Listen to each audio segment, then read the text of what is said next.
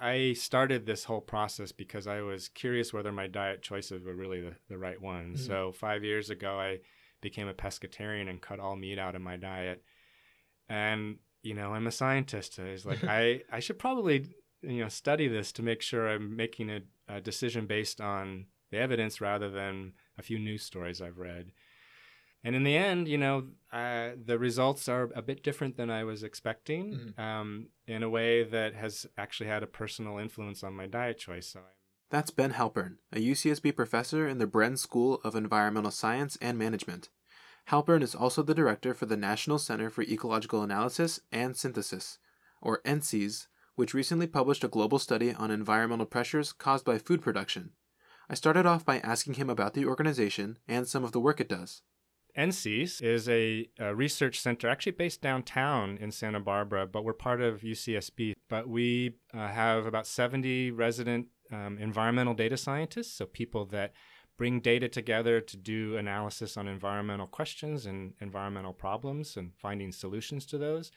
And then we also bring in experts from around the world, 500, 600, 700 a year in small teams of 12 to 15 people that tackle a huge range of questions across all parts of earth and environmental and ecological sciences. So it's a really dynamic, rich place for science that is really trying to bring synthesis of existing data to bear on better understanding our planet and how to address the problems we face.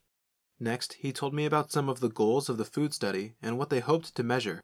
We were really trying to understand what are the environmental consequences of food production at a global scale across all foods. So a lot of studies in the past, actually most of them have focused on climate emissions, so CO2 emissions from farming, agriculture, and livestock. So land-based food production and climate emissions. And those are really important, but that's not the whole story. We really wanted to put together all foods, so what's gotten from the ocean, wild-caught fisheries and aquaculture, what's from freshwater systems, as well as what we do on land. And together, what is the whole picture we see from that, as well as what happens when you look beyond just emissions for climate change, but also think about water use and pollution from nitrogen and phosphorus that comes from agriculture, and the disturbance of the land or the sea that is a consequence of the food production. And when you put stuff... I then asked about the methodology used in this study. How did the researchers measure the effects of all foods around the world? We've worked on these kinds of methods a lot over the last 20 years in my research group, and one of the clever things you can do is convert everything into basically a percent of the total or a percent of the worst case example on the planet. And in this case, we take the total amount of water used and any particular location on the planet or any particular food production system is a percent of that total. And you can do that for anything, for the climate emissions, for the water. And so then everything becomes measured in the same way. It's the percent of the total pressure across the whole planet. So that allows us to come up with this cumulative index. Basically, what is the sum total of pressures across the 4 different measures that we're looking at? Emissions, water use, pollution, and land or ocean disturbance. So we do that, and then we do it for every food, right? Which is a massive, massive data effort of finding these data, harmonizing them, making sure they're all spatially explicit so we know where chicken farming is happening, where wheat farming is happening, where fishing is happening. So we need the location of these. Halpern went on to tell me about the findings and how they add on to our understanding of food industries.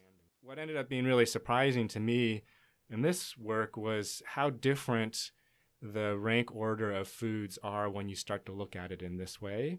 Because from a climate emissions perspective, many people have heard that beef, cow production is the worst, and by a long shot. And that's true. But when you fold in some of these other factors and take all of food production together, other things rise to the top, like pig and rice and wheat, which are things that people are probably not thinking as much about. And then some of the other things that I wasn't really expecting that you can only see when you start to look at the whole food production system is how interconnected things are. So people probably have no idea that chicken and pigs have an ocean footprint to their food production, or that salmon farming in the ocean has a land footprint. And that's all from the feed. So we feed land-based crops to salmon in aquaculture, and we feed wild-caught fish to chicken and pigs as part of their food. After hearing about these intersections between land and ocean farming, I was curious about his recommendations for being more environmentally conscious. Based on the research, what sort of individual diet changes could be especially impactful? Yeah, it's a really important question, and it's a nuanced one, right? Yeah. So like I said, I think if people can reduce the amount of beef and pork that they eat in their diet, that's kind of a universally good thing. So I'm not saying that people have to give up all meat, although if they want to, that's a nice outcome. Mm-hmm. But even just one less meal a week would have a really big influence on the global pressure we're putting on from these foods.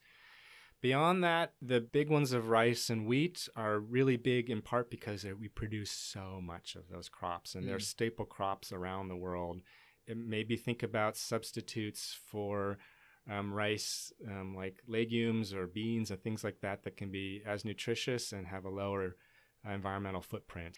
I'd also say a lot of seafood is really good, in part because like shellfish and even some of the finfish, you don't feed them, right? They are fed naturally from the planet. And anytime you don't feed something, it really reduces its environmental footprint because you don't have all that extra food production just to feed an animal. Additionally, they don't take any fresh water because they're grown in the ocean, and shellfish don't produce any pollution. So you've already immediately removed 2 of the 4 pressures that we're looking at. And shellfish actually create habitat, and they sequester carbon in their shells, so you actually help fight some climate emissions by growing shellfish. So if people were to eat more shellfish, oysters, mussels, clams, if you're replacing some of the not as good things with things like shellfish, that's a win-win for your diet because they're really healthy foods and for the planet. Halpern also told me what governments could do to make production more efficient and better for the planet. And there's lots of ways of doing it, which is nice because there's not a single thing that everyone has to do. You can adapt to the context of each country. And so there can be technological innovations. So some countries have access to more efficient fertilizers that we can use that help growth without creating as much pollution, for example. Or you can have improved farming practices that are regulated through policy that says you only till once a year or twice a year. Or you can have policies about where you put aquaculture farms to reduce the amount of pollution that gets into the environment. So there's lots of strategies that can help improve the amount of food that is produced for the same amount of pressure, or reducing the pressure that is produced from some fixed amount of food production. He also added a note about potentially good economic practices. Well, that actually brings up another tool we have in our toolbox for thinking about this, which is trade. So kind of the economic policy that we can put into place to encourage food production in places where it is less impactful on the environment or produces more food for the same amount of pressure. We can encourage trade with those countries because our global food system is a global food system, and decrease trade with places that are having a higher impact on the environment. And that's what we're trying to speak to here. Like, how can we channel our individual food choices and our policy decisions to shift slowly or maybe dramatically the way that we grow food and then eat food. And then people who are motivated to get more involved in the policy realm, this is where you can talk to local politicians, city council, or the mayor, or even your local farmers, and just bring awareness to the opportunities that we have to change at the policy level. These kinds of things really make a difference when people talk to their politicians and talk with a loud voice. Change can happen. At the end of our conversation, the researcher reflected on this study and how it affected his own personal life.